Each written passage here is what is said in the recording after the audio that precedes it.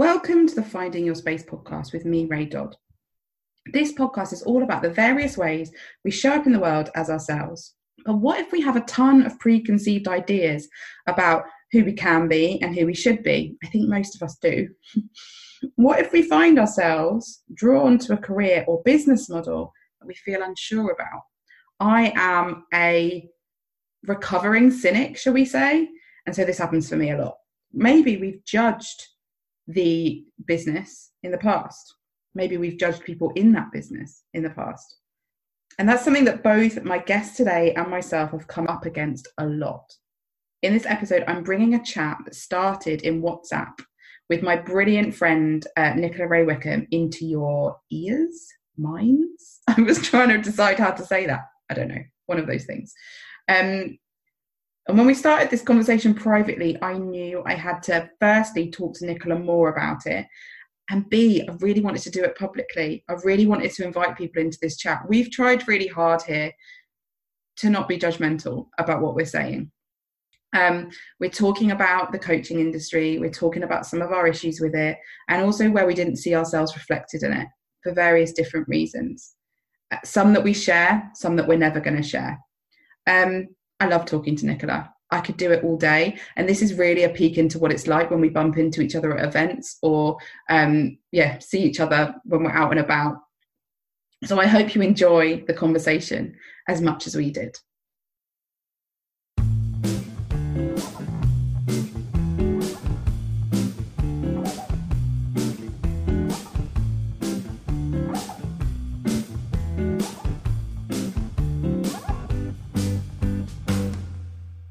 So my guest today is, I think I probably start all the podcasts with so. It's like one of those Instagram story words, isn't it? Like, anyway, so today my guest is the marvellous Nicola Rae-Wickham. I've actually put my guest today as one of my favourite people from the internet.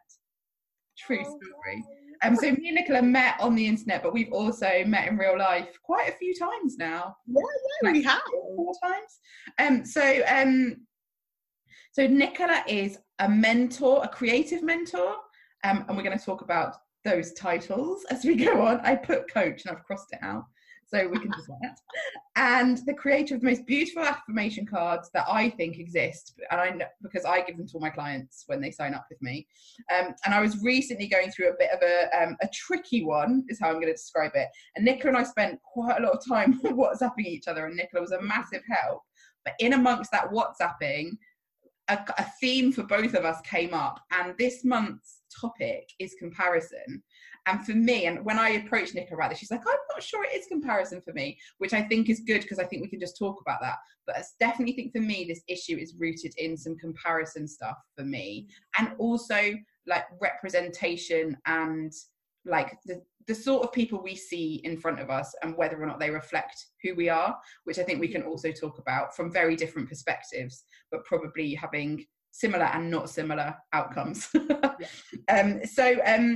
both identified this issue, and which has kept us stuck in our businesses, I think both of us at different points. So I just wanted to explore that, and I don't even know how to introduce this. I'm making it so mysterious. So do you want to introduce yourself and then we'll get on to the topic? Do you want to say a bit more about who you are and what you do? Yeah. I'm so happy to be here and having this conversation with you, Rae. So I'm Nicola Rae-Wickham. I'm a creative mentor, which basically means is I help women take the ideas that are on their hearts and in their minds and make them something real. I create affirmation cards, as Rae says, and I spend a lot of time jumping around on Instagram stories, sharing my views on creativity and really just kind of almost coming home to yourself and those dreams that you've maybe parked or not realised and you're ready to actually do something with them, kind of riffing off of that. So yeah. And one of your things is dreaming and doing, isn't it? So it's about like making space to dream, but also actually doing the stuff as well. Yeah, absolutely. Like a lot. So the thing I'm not going to keep you in suspense any longer. The thing we want to talk about is both Nicola and I have really struggled with kind of entering into the world of coaching or mentoring. And I was going to tell the story of, you might have heard this, I don't know. I remember when I had this idea for this business, and I was in my kitchen remember it so clearly. And I was like, oh, I've got this idea. And at the time I was working with mums mainly. So I was like, I want to do something that kind of helps mums with their mindset so they can do their business, like business and like motherhood. And I just literally went, oh shit, I want to be a coach. And like I had this like, oh no. Just so that was my instant reaction, was like, oh, no. Even though I was working with, like, I wasn't working with the coach that I work with now in the way I do now, but I was on one of her e-courses, which is where we met. Yeah. Even though I was in that and I thought what she was doing was great, I was just like, no. How did you kind of feel when you realized that's what you were heading towards doing? I was working with the same person a few years ago, lovely Susie, and it was when I first started. So the reason I started working with her, I had a business called The Social Stylist, and I was helping small businesses with their marketing, because that's what my background was. And it was wedding businesses specifically, because I used to be a wedding blogger way back in the day. We're talking, this is like 5 years ago. And so it felt like a natural progression. It's what I know, it's who I know. So that's what I started off doing. And then as I was working through this coaching program as a coachee, I was like, I've got this other idea that I love, a bit like you, that I just adore. And I was creating products. It would be a shop initially. So it was the affirmation cards, affirmation products, but then also working with women to help them, similar to you, with their mindset, so that they could kind of, at that time, it was all about living a more inspired and intentional life and sharing these tools with women. And then it was suggested to me about coaching, and I had exactly the same reaction. I was like, oh, fuck, a coach? Me? Do I have to? Really? Yeah. Is that what it is? So it's so funny that we had that reaction to it. Yeah. And can you identify why you had it? I think I had it because I didn't want to be one of those people. Yeah. And to be honest, that was before I'd really entered the world. So I didn't really know what it was I was entering. So I suppose my initial feeling was, am I qualified, good enough? Like, I don't have all my shit sorted out. So how am I going to help other people? Yeah. And then as I got further into the world, the online world, because it then happened very rapidly, you kind of discover, you start following different people, you discover that there's a whole big wide world on the internet. I was like, I don't want to be like those people. So we're going to really, really try. I'm going to say this now. Because like covering our face up. So we're going to really, really try to say that this is about our responses to people. This is not about judging what people have done. And I don't know about you, but I've since discovered, so I'm going to be really honest. I don't think I know how not to be honest. I've noticed that about myself. Like, I'm constantly like, Ray, really? Did you have to be that honest? But I've since discovered people who are coaches and mentors that I really do see myself in different ways, but at first I didn't at all. And I think that's the thing, isn't it? When you're first entering into it, you're seeing all of this can sound really judgy and I don't mean it to, but you're seeing all the Facebook ads. Yeah. You're seeing, you might be doing a Google search, you're seeing what Google's throwing up. And so it's not necessarily throwing up like the peeps that you are aligned to or where you see yourself fitting. And I do feel like 5 years ago, 4 years ago, the landscape was quite different to how it is now. And so if some of us feel like there's a bit of a cookie cutter model out there now, roll back 3 or 4 years and that cookie cutter model was all you saw. Yes. So it was a different landscape. Yeah, absolutely. And I think for me, one of the things was I always used to describe people as shiny coaches. So like, there's nothing wrong with those people at all. It's just that I'm not shiny. Like, I often only wash my fringe to appear like I'm clean. Oh, well, I love you. People think that the headscarf's like a fashion statement, and it really is just covering up the ming that's behind it. But I'm not the sort of person who gets a blowout at the beginning of the week and kind of maybe you might know. I don't even think, because I know what would happen. Like, I'd sleep on it, it would look rubbish. It wouldn't matter how much money I spent on it. So I just didn't see myself in that. I didn't see myself reflected. And interestingly, I've just done a workshop in my membership group. And this is another thing that comes up for me a lot. And I was talking about a book called The Big Leap, which I think you are a fan of. I'm a fan of. However, and this is my issue with nearly every single like self-help type book I've read, it's also like not nuanced enough for me at all. So like all the grey areas, all of the privilege, all of that stuff just doesn't get discussed in that space. And so what I saw was a lot of like, I was like, yeah, but, and yeah, and that's but, it. Yeah, that was just it. It's that but when you're being presented with all this stuff, and I think shiny is such a good way of describing it, because that is like I call it the gloss. Yes. Like everything just looks so glossy. Everything was going to Paris and having a photo shoot done, and it's like, well, that looks lovely, but I've got really no desire to go to Paris. Yeah. But like on the beach with a floaty caftan, which is amazing. But I think there's a lot of coaches in Australia. I think that's why. But it's just not like if you live in London or you live like where I do in Kent, like it's just not my reality. And it felt like that was almost a formula that was being sold. Yeah. Like this is, so it wasn't even like this is what people do, because if that's genuinely your life, that's floats your boat, then no judgment, that's fine. But it felt like this is what you need to do in order to be kind of in air quotes successful. Yeah. And that was kind of like, well, that isn't my reality. I'm not going to jump on the Eurostar and go to Paris. It's not me. Yeah. And it felt like, well, where can I be me and bring myself to the table within all of this? Yeah. So, and I think you said the key thing earlier. You're like, but you said when you realised that you wanted to be that, even though it's taken you quite a long time to really acknowledge that, to put that title out there, you said, but I don't have all my shit together. And it's that thing, isn't it, where the thing that's being projected is, I'm complete, I'm done, now you can become me. So that's, I don't think that's ever going to happen. Yeah, exactly. And I wanted to be able to do it where I just rocked up and was me, and that was enough, and know that what I've got to share and what I can help women with is, it doesn't need to be that it's not that everyone I work with wants to be me or needs to be, that isn't the aim. Whereas it felt like that was the aim, to create all of these other people that just looked exactly the same, that were following the exact same formula. Yes. And that's what I associated with the word coach. It's so interesting that was me when I first started, like 4 or 5 years ago.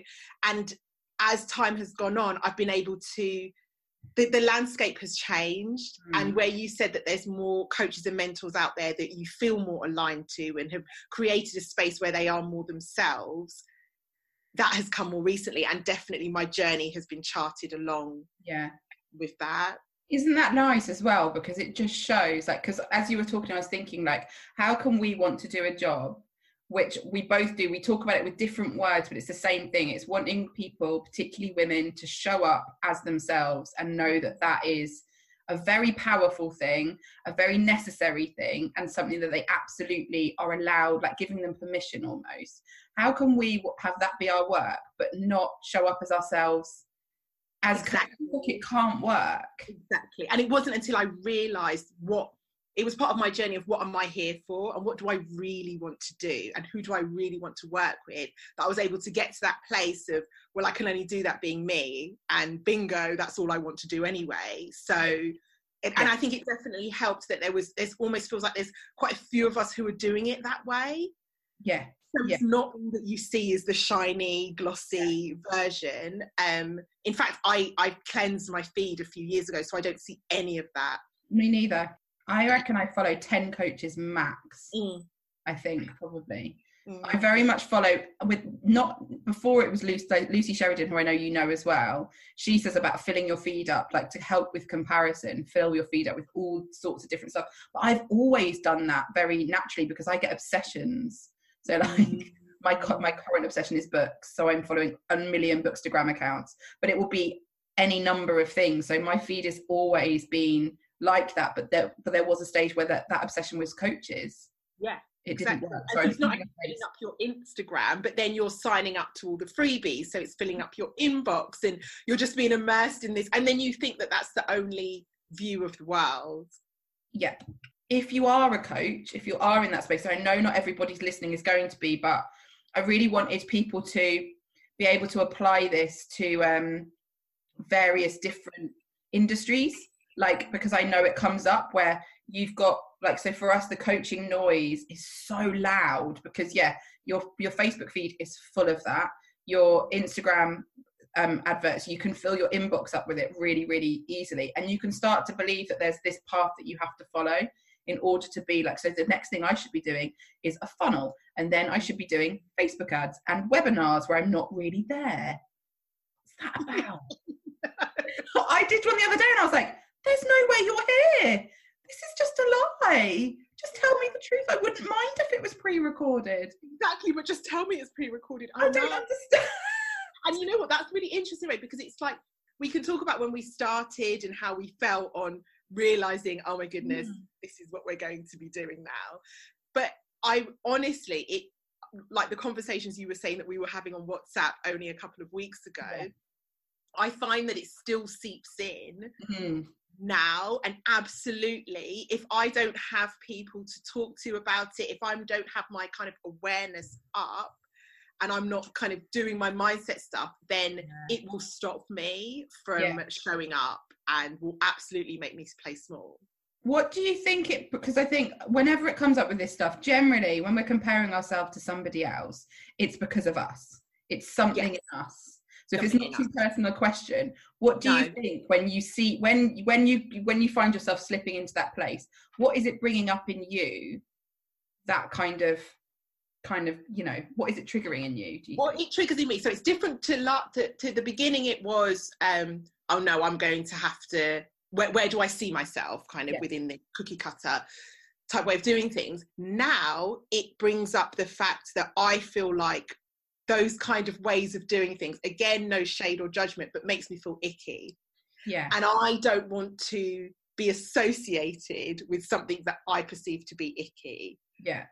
So there has been times, definitely last year, where I wouldn't put myself out there because I think, well, people might be looking at me and looking at these other kind of formulas and ways of coaches and ways of doing things and associating me in the same pot.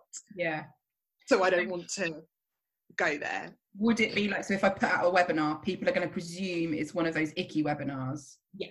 Rather than it could just be you teaching for an hour and giving like an opportunity to work with you at the end, which is what webinar should be. Exactly. But I think that webinar example is so good because like I was planning to do a webinar this week, but I'm heavily pregnant and I had to check in with myself and realise, but even then, when I do it, when I come back after maternity leave, I call it an online class, a free online class. And that's part of me disassociating myself with the notion of webinars, because I've sat through so many awful webinars that promise to teach you something, teach you nothing, do a massive sales pitch. And not only the sales pitch, but they use psychological tactics to then make you feel bad about yourself. And so for me, it's, if anybody else who's had that experience with webinars hears that word, like a part of me hears that word and is like, oh, I kind of throw up in my mouth a little bit. So for me to disassociate myself with that whole world is really important. And on one hand, I get that it's definitely probably still blocks in there and it's something within me, but then there's also something within the industry that I really don't like, triggers me, I feel is unethical. Yeah, it's one of my biggest I don't know if fear is the right word, but one of the things that I do not want anyone to ever think that I am it's a snake oil seller. And I need to figure out, because I said to you, didn't I feel like that's going to be one of those things that's going to come on an Instagram meme of things I shouldn't say. I think I've got it on one of my sales pages. Have you? Because it's one of those things that's like, oh God, oh no, is that going to be one of those things? And I'm like, oh no, oh God. So anyway, a snake oil seller. That's one of my things. And that's why I am probably, like I said, I'm incapable of being, not being honest about things, but I think that I just am almost pathologically honest, because I don't want anybody to think that I've got all my stuff together. I don't want anybody to think that I'm saying, if you work with me, you will make this much money. you might do, people have done. And so it's this really interesting like thing where you're like, I've got the evidence that somebody could do that, but I know it doesn't always happen. And I want to be honest. And this is my absolute new obsession. I just keep talking about everything I'm doing, is it just doesn't make sense, doesn't make space for those grey areas. For the fact that for some people, the rule of 1% works. So 1% of your audience will buy your stuff. For others, and this is me, and it might be you as well, my numbers are higher than that. But how do I sell that to people? Or how do I communicate that to people without making them feel like, oh, she did it, so I can do it? And it's that fine line, isn't it? It's so difficult. But I think it's where you're able to say that there are no guarantees. Yeah. Because there are no guarantees in life at all. But also that it's the journey. And I do think that the people then, the more that you put yourself out there as you, like we both attract the people who get it. And it's so funny because I had this thing last year as well, that because I wasn't selling six figures, work with me and kind of earn six figures, that it wasn't tangible enough. And then when I put it out to my community and started talking to them about it and did a survey, it came back when I was like, what do you want from working with me? Six figures wasn't in the mix. Yes, they wanted to earn more money from the creative work that they're doing. Yes, they wanted to feel more fulfilled. They wanted to kind of be able to do certain things in life, but they're not the kind of women who want that. So I was kind of worrying over nothing because I'm not going to attract those women. So it's not a problem. Because it doesn't matter to you. And if it did matter, and there's genuinely no judgment on this, because I am somebody who wants to earn six figures. Like that is part of my dream, but it's not actually part of my dream for my clients. So that influences the kind of coach I work with, but it's not something I don't like. For me, I want my clients to make money doing what really makes them happy. And I want them to be honest about money and excited about money. And that's to me is part of taking up space, but I don't care how much that is. And I've had to kind of similarly be like, I think I'm okay with that I don't mind how much it is. It does influence which package of mine I might suggest they take because of the monetary, like, what's the word? Exchange, I guess. Like, I don't want somebody to pay unless they've got the money and they want to, but I don't want someone paying a load of money if their dream is to earn £1,000 a month, then I'm not going to charge them other stuff. But that's why I have a load of different packages. But it's interesting, isn't it, to unpack that stuff step by step and kind of refine who you are and how you show up in the coaching world or any industry. Definitely. And it's the way it's done. So even though you're saying that you want to earn six figures, and so that influences who you work with, but even then who you decide to work with, the way that they are promoting and selling what they're doing and what they're offering, it's still with integrity, and it's still isn't it? It's still got that feeling that it's also about your life. It's not just about, and it's not about doing it in kind of by any means necessary kind of. So it's got that feeling for it that is intangible sometimes. Totally, yeah, absolutely. But being okay with that, and that's why we need people to be represented from lots of different places and faces and bodies and accents and sexualities and disabilities, and the coaching industry has a long way to go with that. I would say a long way. It really, that was one thing. I mean, when I first started, definitely it was just white, slim women that you would see, usually blonde, but not exclusively. That was what you were seeing, kind of looking very glossy in these amazing locations, and that was it. And it's so easily missed as well. Like, I went to an event that you went to, actually. It was a great event and it had a really diverse speaking panel, but nobody's body looked like mine. I can't remember if I've spoken to you about this. And afterwards, I remember being like, I'd love to be a speaker, but I don't think I can. I just don't think I can. I don't think I'll be a speaker. So I'm a size 16. So I'm not, I always want to be really clear about this. I think it's called, I'm slim passing, I think is the term. So I'm not going to get yelled at in the street because of my weight. I don't go to the doctors and have the doctor say to me, oh, will you feel ill because of your weight? So my experience is very different. However, I still can't fit into Close Room Topshop. I still can't, like, you know, I still, like, when people talk about sustainable clothes and they just say, just buy secondhand. If I go and buy secondhand, it's all horrible. It's all like Evans clothes, and Evans has probably either gone bust or got better. But you know what I mean? Like, it's a lot of stuff that I don't like. But anyway, so I realise I'm not putting myself in a certain bracket, but equally, nobody at that event looked like me when it came to speaking. And I say that as a privileged white woman. And afterwards, and that was just my first experience of going, Rae, that's because nobody's body looked like yours. And so you think, and then obviously my next thought was, well, what is it like for a number of other people then who do never see anybody look like them? Imagine all the things that their subconscious says you can't do. Yeah, absolutely. And I know, like, taking like even a step back from entering this kind of world and this business, but growing up as a child, I never saw me. Like, I remember the first, like, as a family, we would always watch Blind Date. You know, like back in the day, Blind Date. And if we were missing it, whatever, if there was a black person on Blind Date, my grandmother would call the house, because obviously the house, she'd call the house and be like, make sure you're watching Blind Date, there's a black person on. It was that. Yeah. Like, it became like, so all the family would call each other to say to watch Blind Date, because I love it.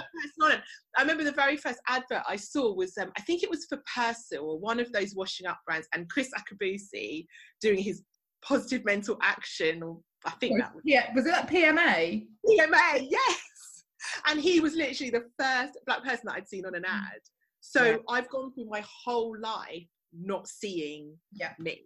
And I feel like there's this absolute groundswell happening, especially on Insta, where we're hanging out a lot, and in the wider world where things are changing and things are being spoken about that weren't being spoken about even up to 5 years ago as openly as they are now. But that seeing yourself is so important. And that's why I love the message that you've got about taking up space, because the more women do that, it gives other women permission to do it, because they see someone who's like them. So even if you feel like you're the first to take the baton and kind of do it, you are paving the way for other people, and it is so important. And I think one of my big things with taking up space is that it can be confronting sometimes. Like, if a woman, so I always use an example of like women not wearing makeup takes up space, because people go, oh, she looks a bit rough, like, you know, because it's not what we expect. And so sometimes there is an element of there being kind of, not backlash is probably too strong, but like a double take from somebody, or a bit of a like, you're not welcome here. But I realise that I think that from a place of white privilege. So for me, the consequences of that are not that great. So what would you say to women of colour with that, who are thinking, I would like to take up space, but actually I feel like the consequences for me are greater than they are for a white woman? The reality is that they are greater. Yeah. So it's about you being able to reconcile with yourself if you're okay with that. And I don't believe, like, this work, it's hard. Like, I would not rock up with no makeup. Like, I would think about things that little bit more. And in some ways I would take the easier route, because I don't have the energy, the emotional capacity to not.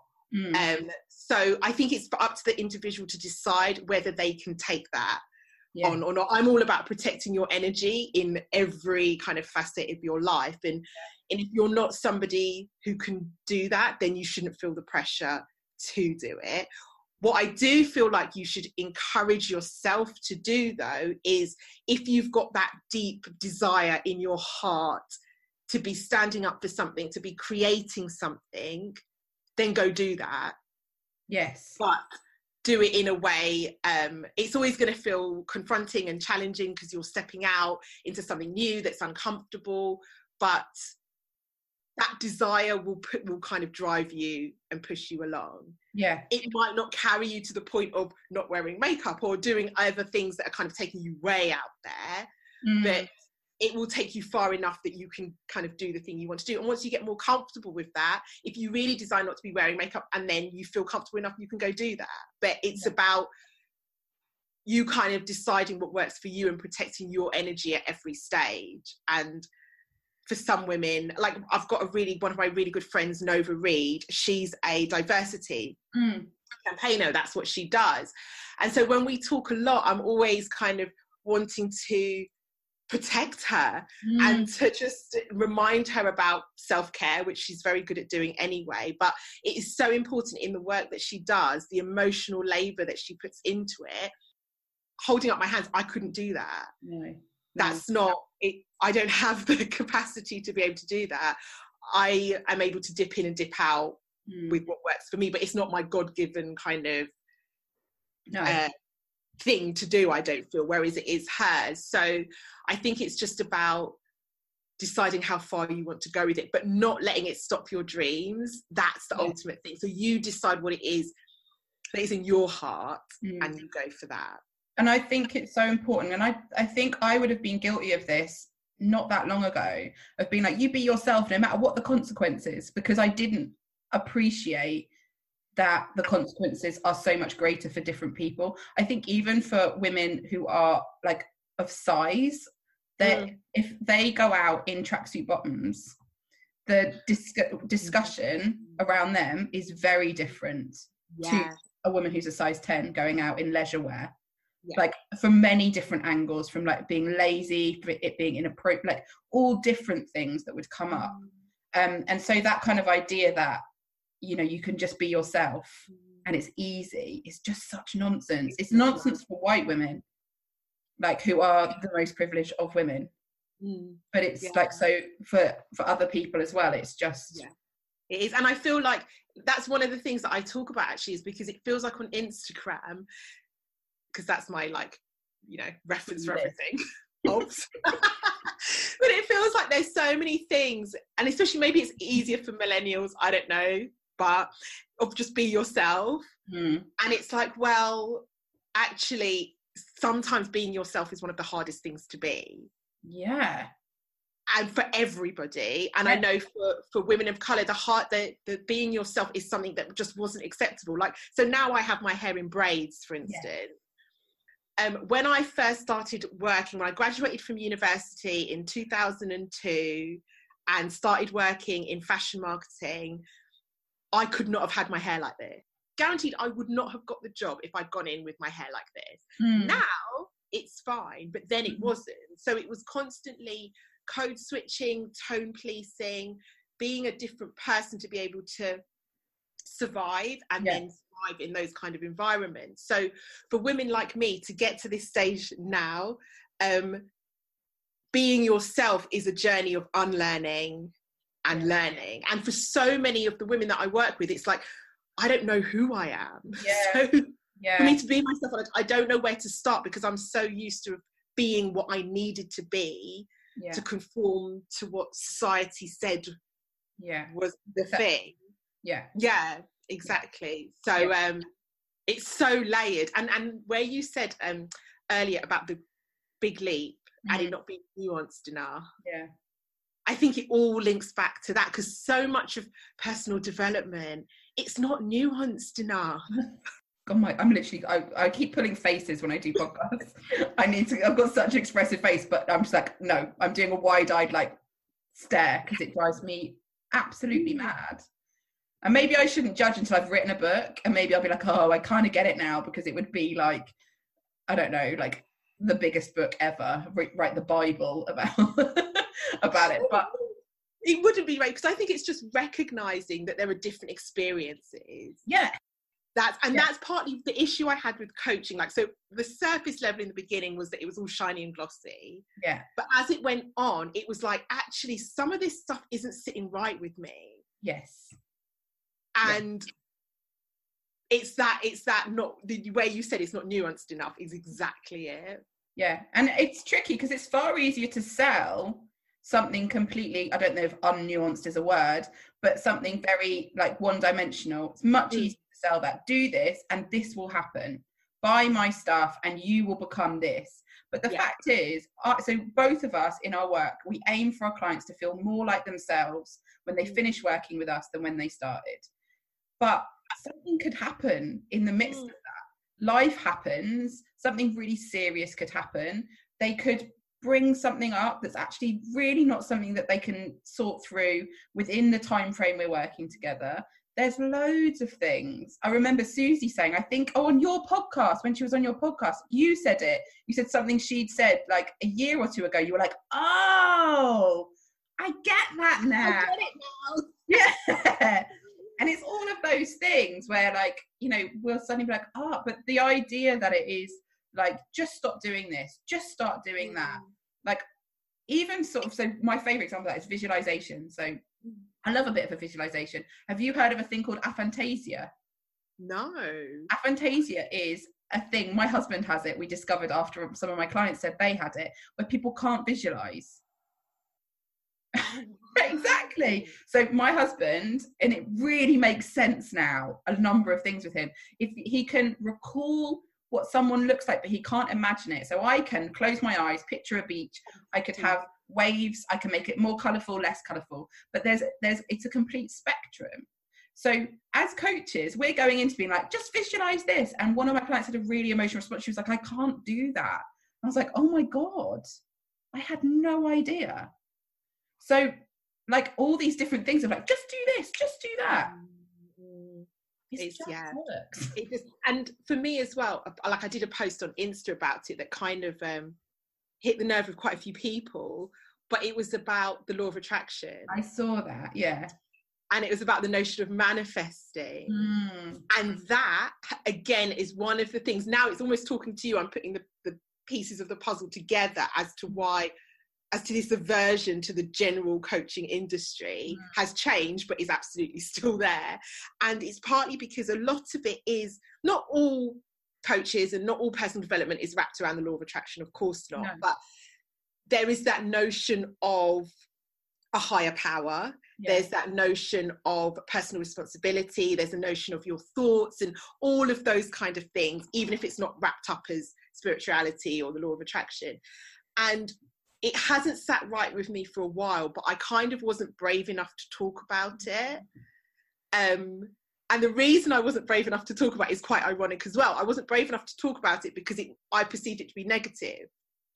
And I don't want to bring this negative talk to people's door to attract more negativity to them, like, which in itself is just BS. But it's that notion for me of personal responsibility, and it puts all of the onus. Personal responsibility is a powerful thing, and it's really important, and it's what can ultimately empower us to get out of our situations or make changes or do the things we want to do. But what it doesn't do in the way it's spoken about, it assumes that everyone is talking from the same place. Yeah. And that's just unfair.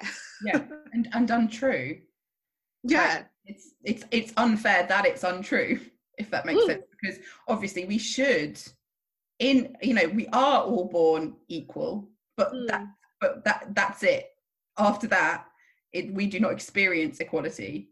No, and even like to say that we were all born equal, I don't know the stats, but I know that mortality for Black mothers is super high. So even at the point of like birth and pregnancy, it's not necessarily equal, and poverty can mean that the mother's in a different situation or parents or what have you. I think I've heard people say we're born spiritually equal. Yes. Which I quite like. But as soon as you're like, so maybe, you're not even conceived equal in terms of your actual experience, because obviously the rates of various things like even health during pregnancy would be different depending if you were born in certain countries. But each human life is valued. I get what you mean. Valued, yes, but it doesn't.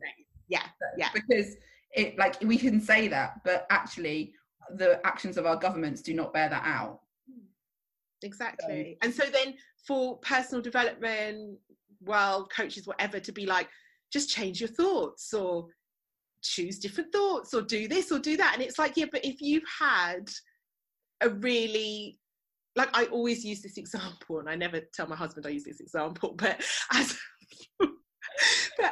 so for instance, we have a nice car. Yes. We live in London. We can both be driving that car, and him as a Black man will get stopped by the police. Like, I've never been stopped by the police in all my 20 years of driving, never. He has been stopped so many times. A bit less now, we've got a kid, because there's a kid in the car with a kid's sign, so it's I kind hope of you don't want to traumatise her. exactly. But prior to that, he would get stopped all the time. And so if he's just been stopped and just been kind of hassled, aggravated, whatever, for no reason, he gets home and then has to do something, or he gets to work or sits down to do whatever, his headspace is going to be different to mine. Yes. Who hasn't had to experience that, yeah. right? Let alone somebody who's walking out of the door every single day and experiencing systematic racism or whatever. Your head is in a different space. Yeah.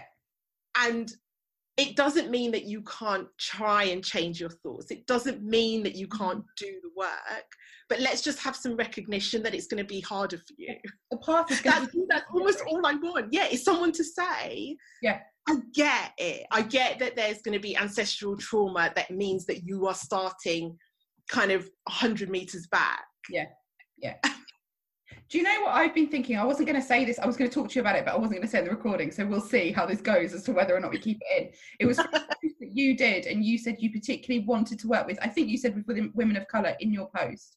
And I thought, and I know that a number of people who've had with people of colour who've had really tricky experiences with counsellors, not understanding, and therapists, not understanding where they're coming from and equating it to things in their white lives that are not the same. And really not making space for it. And in that moment, I thought, and this would totally depend, because I do have clients that aren't white, but I did think there'll be some clients that it is not appropriate that I work with, because I won't understand. You know what, Ray? I don't know. You know what? I don't agree. I think it's just having the awareness is enough. Yeah. I don't think you need to have experienced it. And in some circumstances, I think it's helpful to have someone who hasn't experienced it. Yeah, that's interesting. Like, even though, yeah, it's Coach the Mental, we have that distance anyway, but I think that it's helpful, like, to have that perspective. So I don't think that, like, hear you and listen. Exactly. Like, depending on, I don't want to be like, actually, I'm white and I'm going to tell you about this. I'm not doing that. But I just do wonder if sometimes there might be situations where maybe, I don't know, that things could come up that I just wouldn't be able to comprehend. And I think that that's okay, as long as you're creating this space where they feel safe enough to share, because that is a massive part of it, being safe enough to share. Yes, and let me be very clear, this is not me saying I'm no longer working with Black women. That's not what I'm saying at all. I shouldn't even say that. That could be taken out of context. Yeah, I wonder if it would be for them to decide and then go, and I would have no issue if they're like, do you know what? I just need to work with a coach that gets this. Exactly. And that would be, I would be like, yeah, totally. Yeah. In the same way that I know sometimes mothers have wanted to work with coaches who are mothers because they can't have someone who says to them, just get up at 4 a.m, because they're just like, I can't get up at 4 a.m, leave me alone. I've gone to bed at 3:55. Yeah, exactly.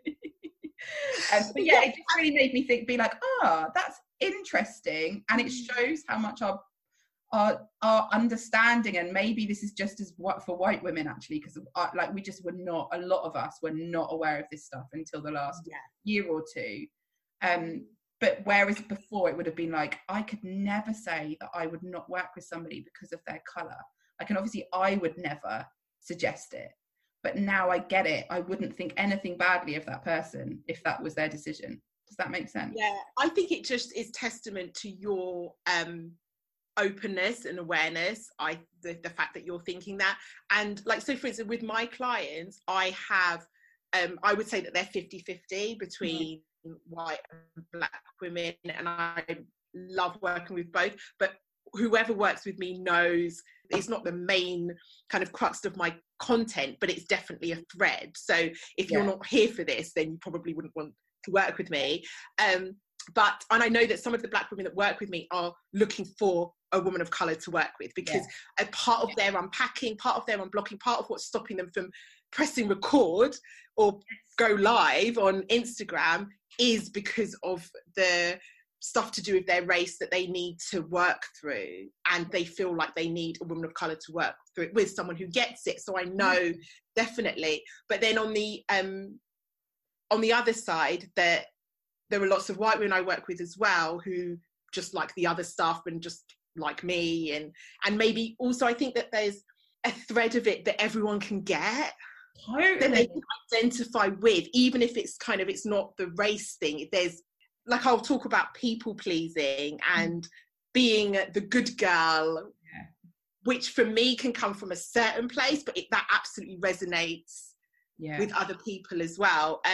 But with you, going back to your point, I think that it can be really refreshing. I know for me, when I've looked for people to work with, some people I know that it's a race thing, and I want a woman of colour who gets it so they can kind of unpack that stuff with me. But then also it's about the person. Yeah.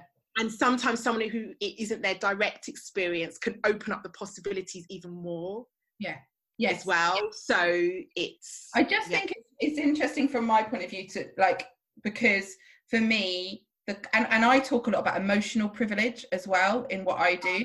So, like, the fact that depending on your upbringing, you will have, and also, you know, if you have any mental health issues or all sorts of different things, how your experience was at school, like so many things, relationships, you will have a well of confidence that you can access or not access. And for me, my upbringing means that I can access that well of confidence relatively easy. It doesn't mean it's not shaken. It doesn't mean that I always think I'm amazing at all.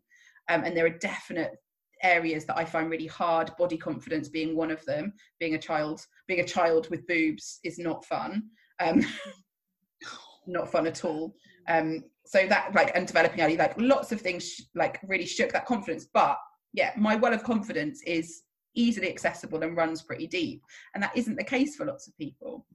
So it's one thing for me to go, just do it, doesn't matter, just press the live button, you'll be fine. It's just your brain just thinks you're going to die, but nothing's going to happen, you'll be absolutely fine.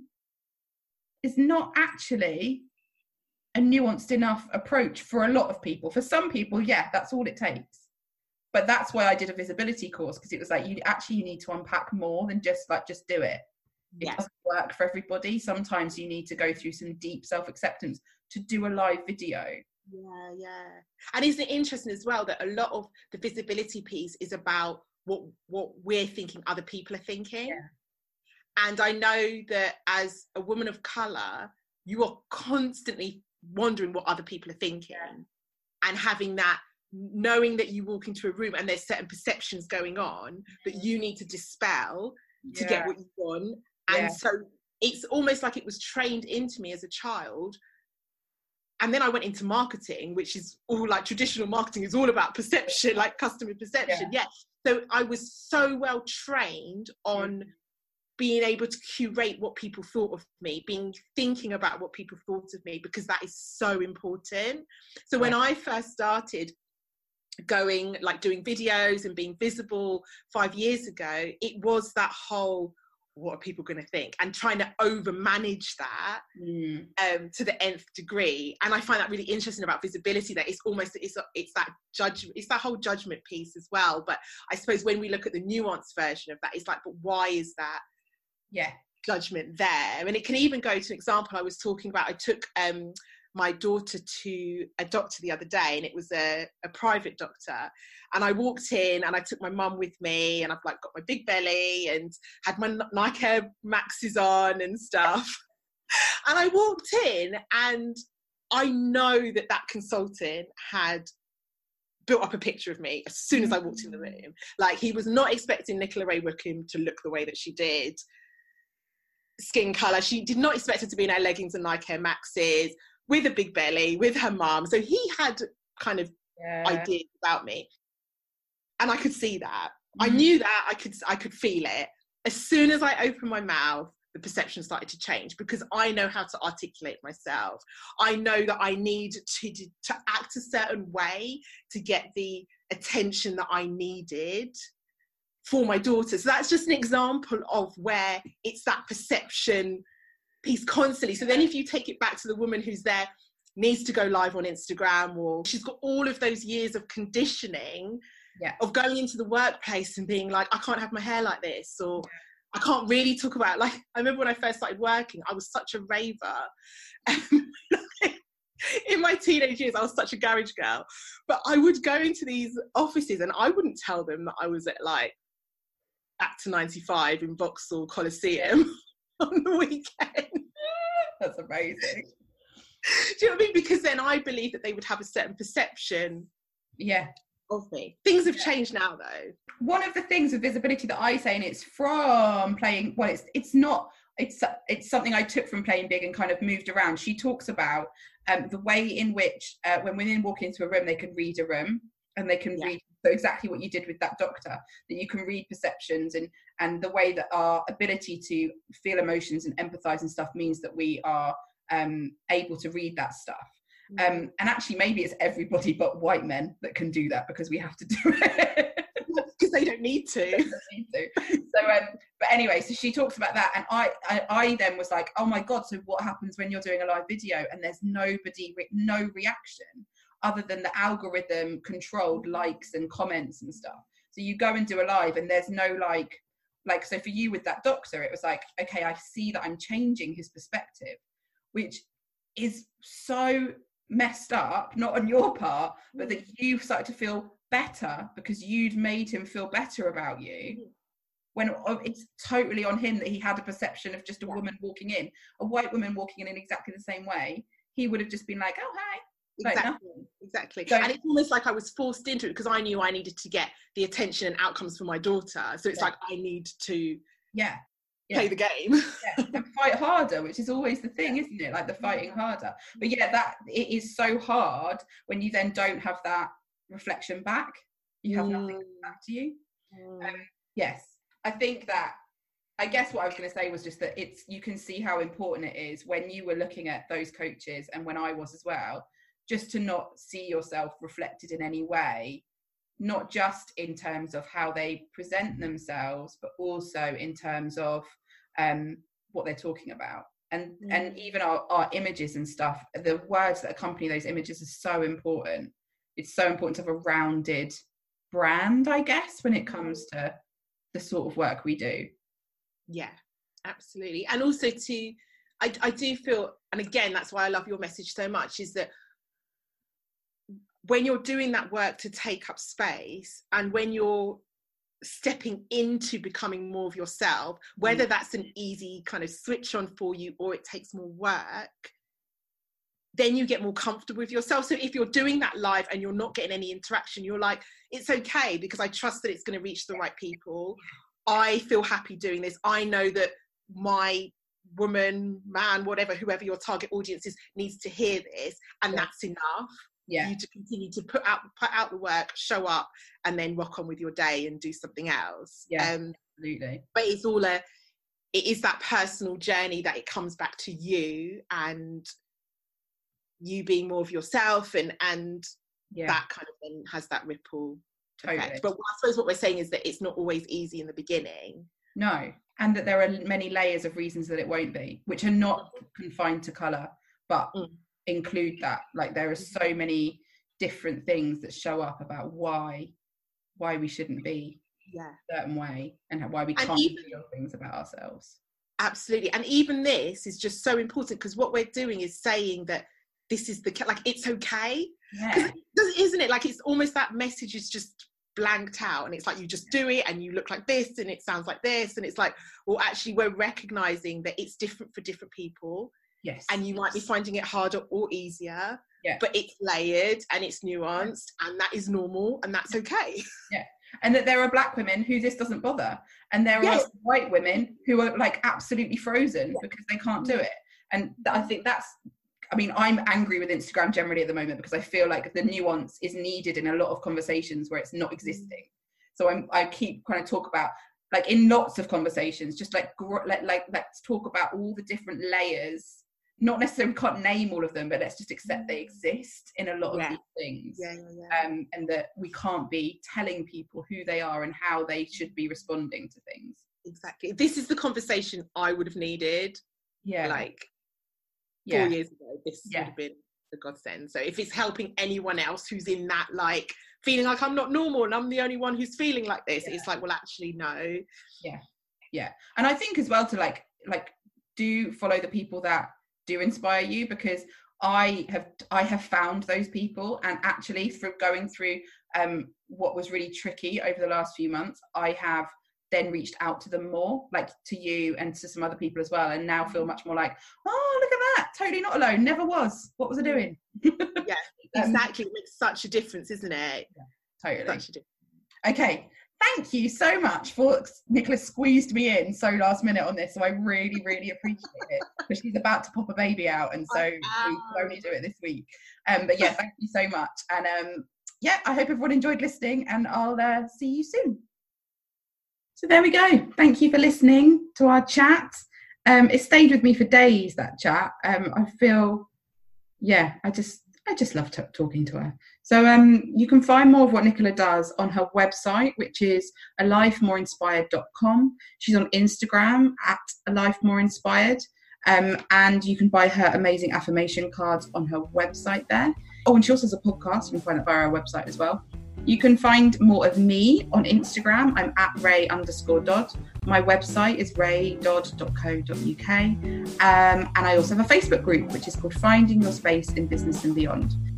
And lastly, before I go, don't forget about my event on the 27th of April of 2019. There are still tickets at the time of recording, so do check out my website where you'll be able to grab yourself one. Thank you, as always, for listening. I really appreciate it. If you do feel like you'd like to, please rate the podcast and leave me a review too. I'll see you soon.